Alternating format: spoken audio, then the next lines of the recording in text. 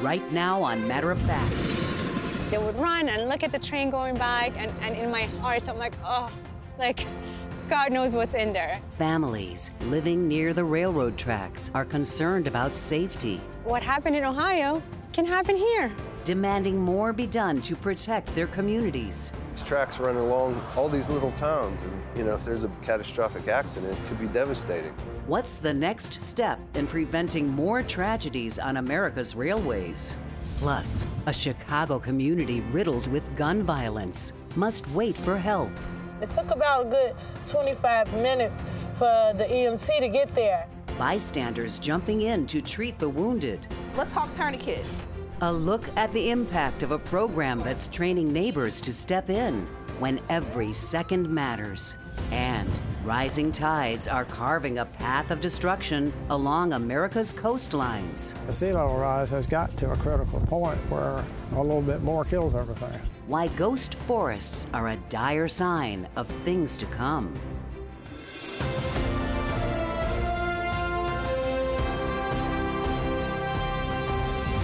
I'm Soledad O'Brien. Welcome to Matter of Fact. The nation's railroads are facing greater scrutiny. After 3 recent train derailments, there's growing concern about the safety and oversight of the industry, including the 140,000 miles of track used to transport freight across the country.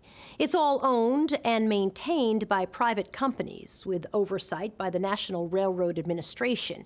If you look at the last decade, there have been at least 10 and maybe up to 20 derailments each year involving the release of hazardous materials. Now, as communities cope with the aftermath, elected officials and federal regulators are calling on railroads to do more to prevent derailments. Recently, our correspondent, Dan Lieberman, went to Pittsburgh to talk to safety advocates and rail workers and residents. They say more needs to be done to keep the communities along the rail line safe. Look at where this bridge is situated.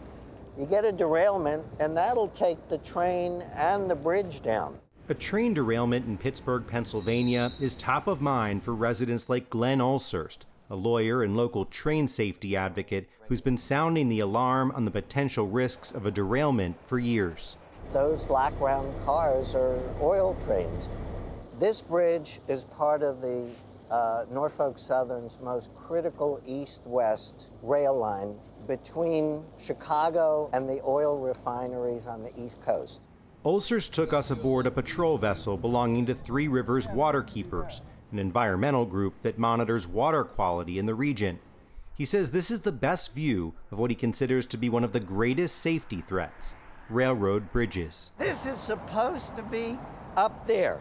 Just look, he says, at the Fort Wayne Bridge in downtown Pittsburgh. If you look closely, it's entirely corroded, and look what it's holding up. I mean, all of the weight from the bridge and the trains comes down to almost nothing. This is why I'm concerned, and this is why we all need to be concerned. The bridge's owner, Norfolk Southern, said this bridge was inspected 3 times in the last year, and that bridges are supported structurally by a number of different parts, adding aesthetics do not determine structural integrity. But Ulsurst is not convinced. You need to prove it. Show us the inspection reports. We asked both Norfolk Southern and the Federal Railroad Administration for the reports, but we're told that only an elected or appointed official may obtain them. Does it trouble you as a structural engineer that you don't have access to the records about rail bridges, that you don't actually know if they're safe or not? I don't know that the records need to be public per se, but I think that we could be a little bit more open with the professionals who can actually make a difference and can actually help. Kent Harries is a structural engineering professor at the University of Pittsburgh. Do you have confidence right now that rail infrastructure is being properly and thoroughly investigated and inspected? On the whole, I have to, yes. I'm sure that things are falling through the cracks, there's no question. Throughout the Northeast in particular, the old part of the nation, pretty much most of the infrastructure is in very poor shape as a result of decades of essentially no maintenance. And we don't deal with it until we have catastrophic failures. These are private companies. So when it comes to the infrastructure that the railroads rely on, how do you ensure that that infrastructure is properly maintained and safe. We have regulations, and we need to provide the resources to meet those mandates. While trains remain among the safest forms of transporting freight, there were more than 1,100 derailments across the country last year, averaging about 3 per day. This is the Ohio River right here. Wow. So as you see, these tracks run along all these little towns, and, if there's a catastrophic accident, it could be devastating. Dennis Sabina is president of the local Transport Workers Union in Beaver County, Pennsylvania. He's been inspecting railroad cars for 17 years for Norfolk Southern, just a few miles away from the East Palestine, Ohio derailment. He says the industry has changed over time. When I started 17 years ago, we had 3 minutes per car to inspect each car. And now it's been cut back to 1 minute per car or less. So that's when a lot of things got left go. Instead of taking them out of service, they let it go to the next location. And, knock on wood, I guess, most of the time they make it. In response, Norfolk Southern said a study of experienced crews found a 1-minute average cycle time per car, but said this is a guideline for crews and that the company's current average inspection time is approximately 2 minutes, adding the company's practices exceed federal guidelines. When you look around, when you see what's happened in the industry, do you think that it poses a threat to public safety? Well, obviously, if you're not doing a quality inspection, you're going to have more accidents and more catastrophic things happen. I want to show you some pictures that were sent to us by a dispatcher. He said this train was allowed to leave. This one's missing a spring. Right. No, that one should not. That's a knuckle that's broken, and that should not go.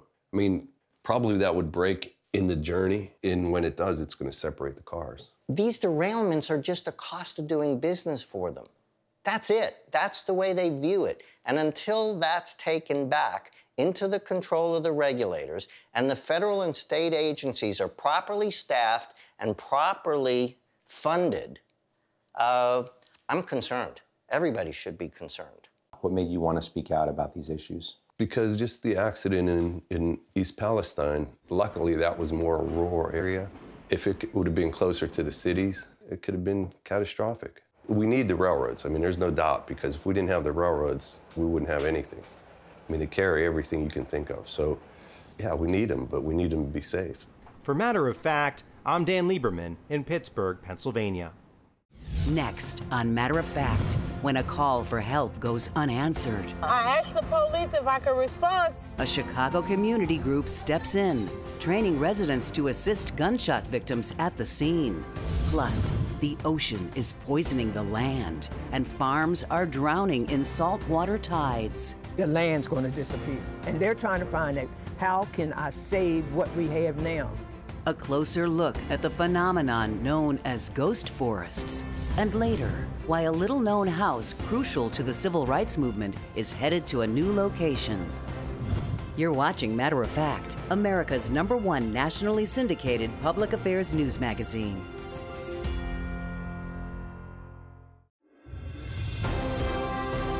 "911 is a number we all dial when we need help. But what if that help never comes?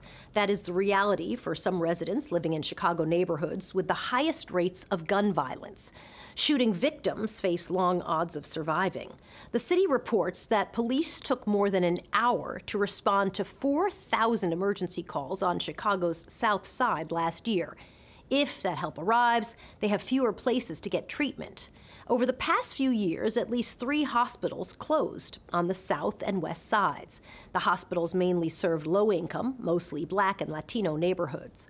One grassroots community organization is trying to fill in the gaps. Ujima Medics is teaching neighborhood residents, including high school students, how to treat gunshot wounds at the scene. Our correspondent, Laura Chavez, has their story.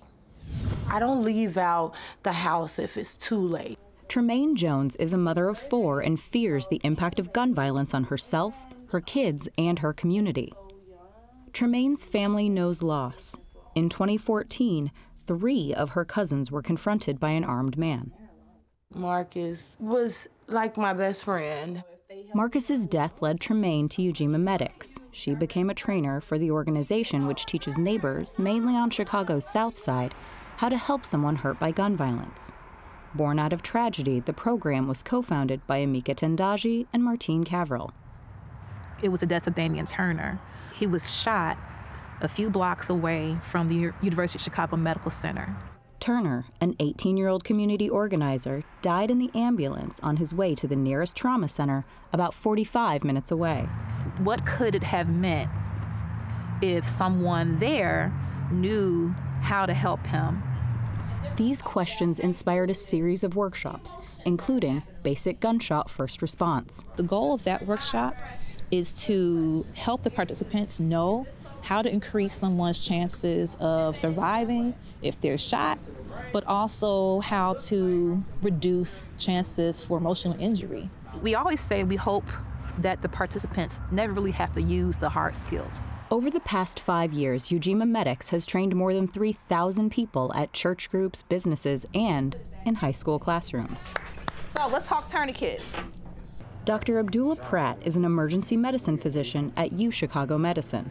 Isn't there a risk in saying, like, hey, we taught this civilian how to do this. Couldn't they possibly be creating more problems for you? I've never seen a situation where lay bystanders trying to help actually contributed to someone suffering more mortality or morbidity or dying because of that. I just been shot! We talked a little bit about what the world you're trying to create, be it a safe home with a close family, but there's going to be a time when they go out into the world.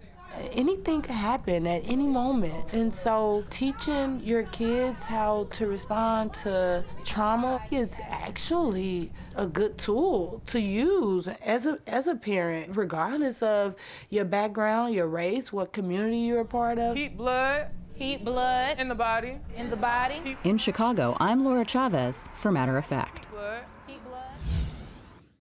The Chicago Police Department was asked for comment. Their statement, in part, says, quote, "We remain committed to working with outreach and violence prevention organizations, which play an important role in strengthening safety across all of our neighborhoods," end quote. Coming up, climate change is altering almost everything. How salt-burned trees dotting the coast tell a story of the past and future.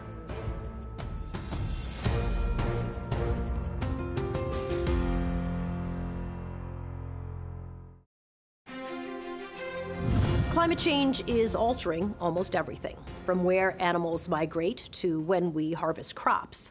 But it doesn't hit us equally, or even in similar ways. Despite recent storms, western states are still suffering through a mega drought, believed to be the worst in over 1,000 years. The Midwest and South are still recovering from deadly tornadoes, and in the East, we're seeing more floods. It's not just affecting those in the path of hurricanes. As our special correspondent Joey Chen found out, even some farmers inland are abandoning their fields altogether.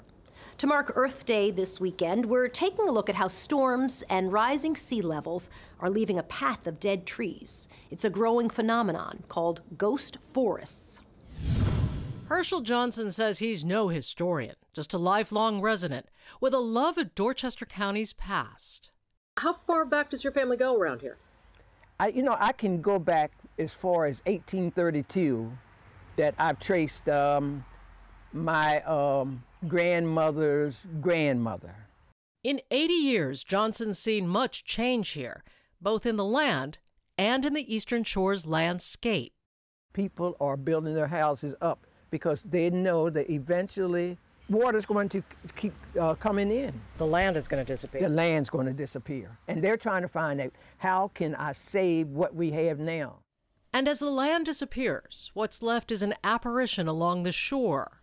Coastal stands known as ghost forests. I mean, they're starkly beautiful, but you get these snags of trees that look as if they've been burned by fire, but they've actually been burned by salt. They're burned by salt. Yeah. Literally just burned from the inside out. That's what it looks like. Mm-hmm. Agroecology professor Kate Tully's team is tracking the saltwater incursion as it moves inland. And what does that mean for farmland? Well, if it's happening in the forest, it's going to be happening in the farmland too. It's an invisible flood. The salt water is moving through the groundwater table, and the trees and the plants, they all have their feet in that salty groundwater, and that's what burns them, essentially, from the inside out. In neighboring Somerset County, the poorest in the state, Bob Fitzgerald shows us how time and tide have reshaped his land.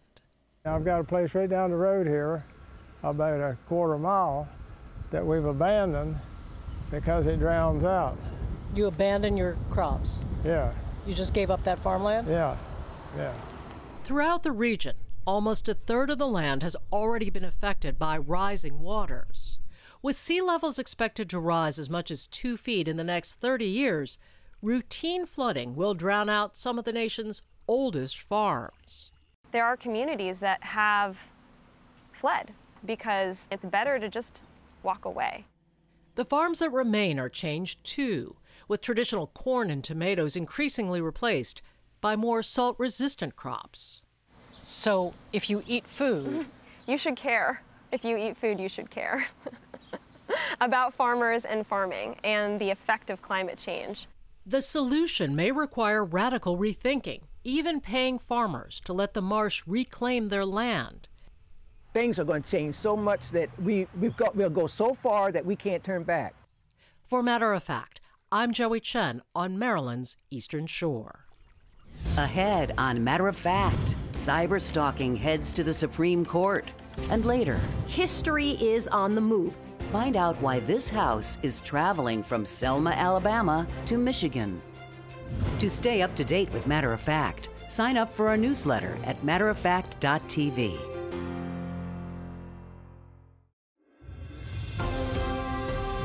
Welcome back to Matter of Fact. This term, the Supreme Court has heard cases on voting rights, affirmative action, and canceling student loan debt. Now, the court must define cyber-stalking and free speech.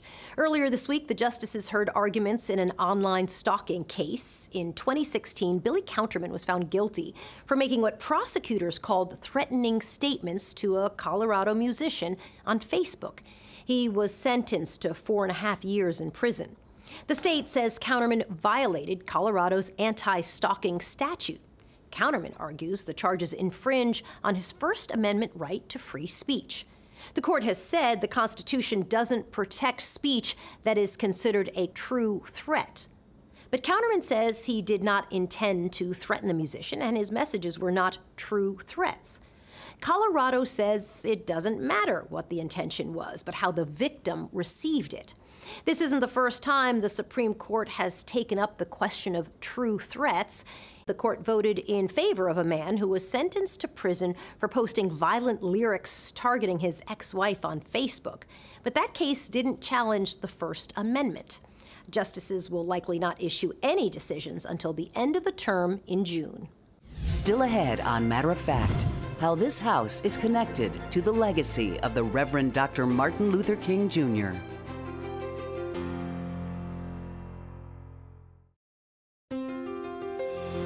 And finally, history is on the move. A piece of the civil rights movement in Selma, Alabama is headed to Michigan. This family house was owned by Dr. Sullivan Jackson and his wife, Richie Jean. But it's not just any house. This home was a safe haven for the Reverend Dr. Martin Luther King, Jr. At this house, Dr. King and other activists made plans for 3 civil rights marches to Montgomery. The Jackson House is also where he watched President Lyndon B. Johnson announce the bill that would become the Voting Rights Act of 1965. The speech was days after Bloody Sunday, when Alabama state troopers attacked marchers who were heading to Montgomery. Well, now the couple's daughter is giving the home to the Henry Ford Museum. Later this year, the home will be taken apart piece by piece and moved 800 miles away to Dearborn, Michigan. It will be reassembled and available to the public at Henry Ford's Greenfield Village. The entire project will take at least 3 years. But that's history that's worth waiting for. That's it for this edition of Matter of Fact. I'm Soledad O'Brien, and I'll see you back here next week. Listen to Matter of Fact with Soledad O'Brien on your favorite podcast provider. Watch us during the week on FYI and YouTube.